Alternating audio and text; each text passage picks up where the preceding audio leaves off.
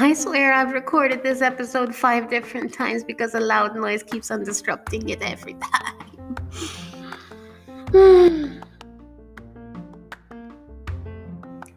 Hey everybody, welcome back to That Skin RX. If you're new here, hi, my name's Caitlin. I am a nurse here in Malta and I am a big skincare freak. And on this week's episode, we're going to talk about a basic skincare routine for beginners or if you're just trying to jump back in.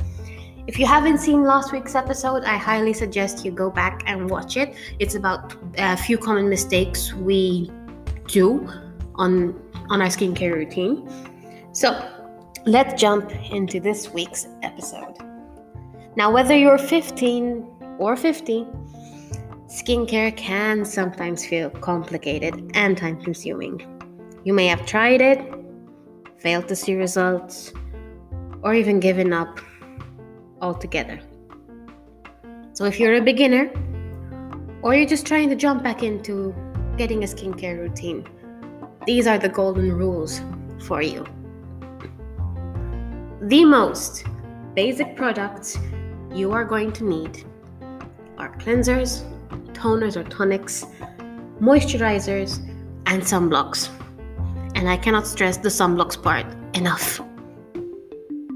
Forget serums at this point, because we want to build up on a skincare routine and not just jump into a routine without knowing what to expect. So let's go in with the cleansing part first. And I cannot stress this enough. Double cleanse.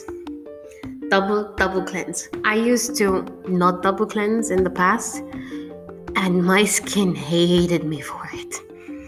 And I mean hated me. Breakouts, large clogged pores, the works. And it only started to clear out once I actually started taking my double cleanse seriously. So you're going to start off with an oil-based cleanser to remove any sunblock, makeup, anything that's been on your face for the day. And you want to follow it up by a water-based cleanser to remove all that dirt and dead skin cells off your face.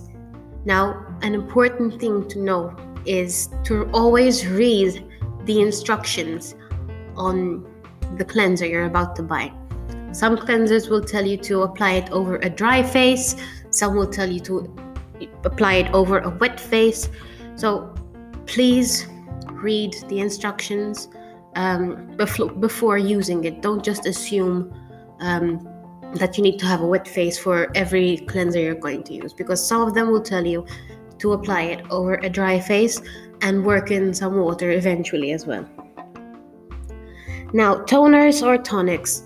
Some people might tell you they're a complete waste of money, but in my opinion, they are amazing, and it's really interesting as to how these work.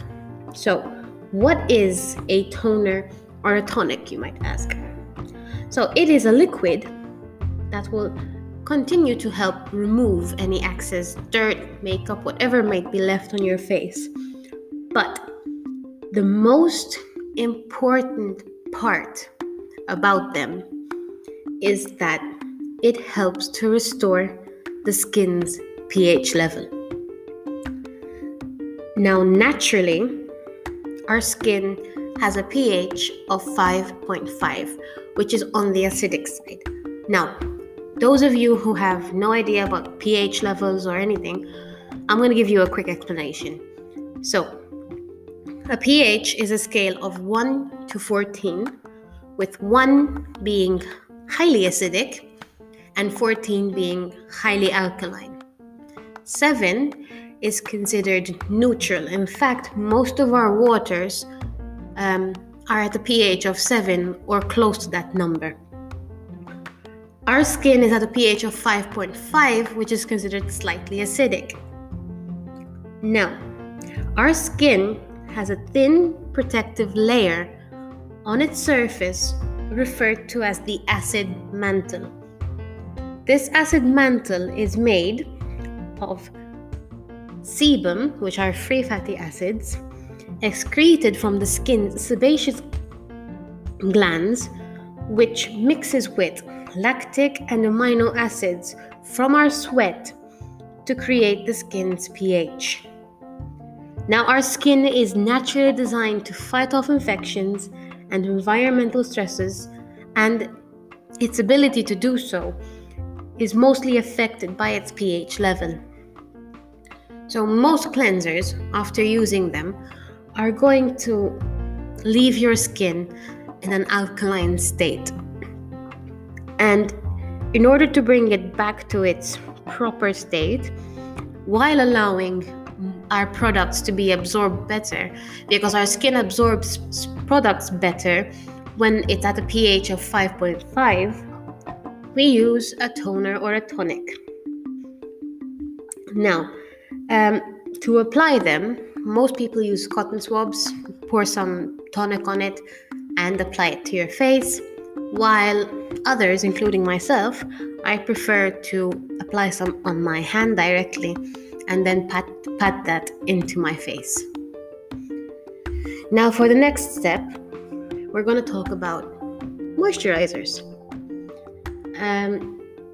Some of you think that a moisturizer isn't a necessity, when in fact it is, because moisturizers help lock in all what you have just done to your skin via your skincare routine, while also hydrating it. Now, some of you that have an oily skin type, like myself, think, my skin's naturally hydrated, it doesn't need moisturizer. You could not be more wrong.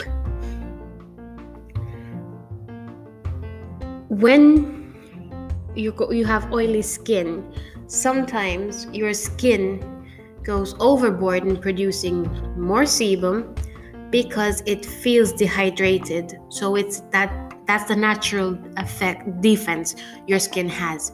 Oh, I'm dehydrated. Let me produce more oil to counter effect that dehydration.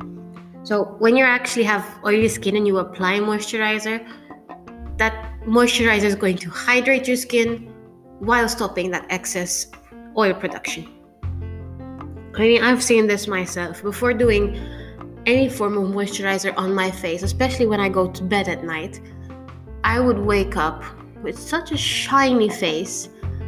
It would be hilarious.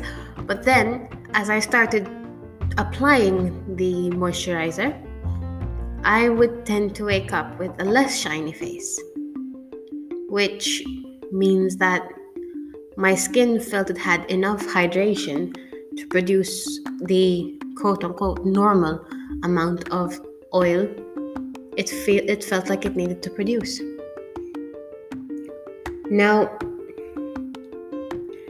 it's fundamentally important that you find a moisturizer that suits your skin type. You have sensitive, normal, combination, oily. When doing this, especially at a young age, you are giving your skin what it needs to stop this premature aging, basically. Applying moisturizer the right way to your skin is also very important. Aggressively rubbing it into your skin can cause more damage than good. My preferred method is to apply some to every corner of the face. Gently make sure it's covering every part of your face, and then tap it in. But it's also important not to forget your neck, your chin, and under your chin. Apply on those parts in an upward motion strokes that will help your skin from sagging, since you are going against gravity. And gentle circular motions helps to reduce puffiness and even adds to even distribution. And for the most important part is sunblock. So, this is by far sorry, I choked on my own spit, but anyway, this is by far the most important part about your routine. You are practically going to do your skincare for nothing if you were going to step out without any sunscreen on. Your skin is a barrier to the outside world, okay? And nothing destroys it more than the harmful ultraviolet rays which the sun emits. Now, our sun has two forms of ultraviolet rays which destroy our skin, which is UVA and UVB. So apart from reducing the chances of developing skin cancer, sunblock will also reduce the chance of hyperpigmentation caused by scars, wrinkles, fine lines, and also age spots. UV rays make your skin look prematurely older than what it needs to be. I get it. Some of you want that nice, lovely sun-kissed look, but it will be more beneficial in the long run to take care of your skin now. Now you might say, I'm gonna be indoors all day. I don't need it. Yes, you do. UV rays can pass through windows, and while yes, there is a higher chance of you getting sunburned outside, this will not stop the UV rays from getting inside. Both UVA and UVB rays are what's known as carcinogens, which are cancer-causing agents, which is why you should invest in a good sunscreen that offers a broad spectrum protection against both types. And even if you have a darker skin or tan rather than burn, skin cancer is non-discriminatory and can be diagnosed at any age, gender, or skin type. Sunblock keeps your skin healthier in other ways as well. Apart from that, it protects sensitive skin against sunburn. It also reduces the appearance of sun damage, discoloration, dark spots, sagging, leathery skin, and wrinkles. These protections help you maintain an even skin tone overall. And if you see any discoloration in your skin, it's very important you contact your dermatologist immediately. Especially with summer right around the corner, please don't forget your sunblock. As we mentioned in the last episode, there are certain cosmetic products and even moisturizers that do offer SPF in them, but it's not at the concentrations you would need to get proper SPF coverage. In the last episode, we mentioned that if you buy a foundation, let's say for example, a foundation that has SPF 15 or even 30, you would need 1 teaspoonful of foundation on your face in order to have the proper SPF coverage you need. So no one wants to walk around with that much foundation, especially in the summertime. And 2, investing in a proper SPF, which you would apply underneath your makeup, is also a good point. However, if you're going to be going outside, let's take SPF 30 for example. If you're going swimming, you will need to apply it every 2 hours onto your face again. If you are just going out, you would need to reapply it every 4 hours. Now, the lower in SPF you're going to get, the more frequent you're going to need to reapply it in order to prevent sun damage. If you're going to have SPF 15, for example, you're going to have to reapply it every hour if you are by the sea or swimming, and every 2 hours if you are doing just every day-to-day items. So my suggestion would be is invest in a high SPF And if you want to wear makeup, local pharmacies do sell an SPF spray, which you can then spray on top of your makeup to make sure you are continuously protected. And if you're going to wear makeup, apply sunscreen underneath everything before you're going to start. Okay? So, as mentioned also in last episode, the most important point about skincare is to be patient. Cleansers will show almost immediately their results. However, the rest of the products might not show so fast. Consistency is key. So for all of you that wear makeup, please be sure to remove it well before going to sleep. Otherwise, you'll just be clogging up your pores. Master these 3 basic steps, and then you will be able to fully dive into the wonderful world of skincare. And skincare can give such fascinating results if done properly. And before properly taking care of my skin, I was really too shy to even be seen without a thick layer of foundation on my skin. My skin was always red and puffy. I was very prone to breakouts. This going out without zero makeup is something I am still working on mentally, because the scars are still there from what names used to be called to me because of my skin. But nowadays I have a bit more confidence knowing that I've worked on my skin well enough to know my skin is at a good place right now. And I feel more comfortable switching out foundations to BB creams. My skincare routine feels more like self-love and pampering than a chore.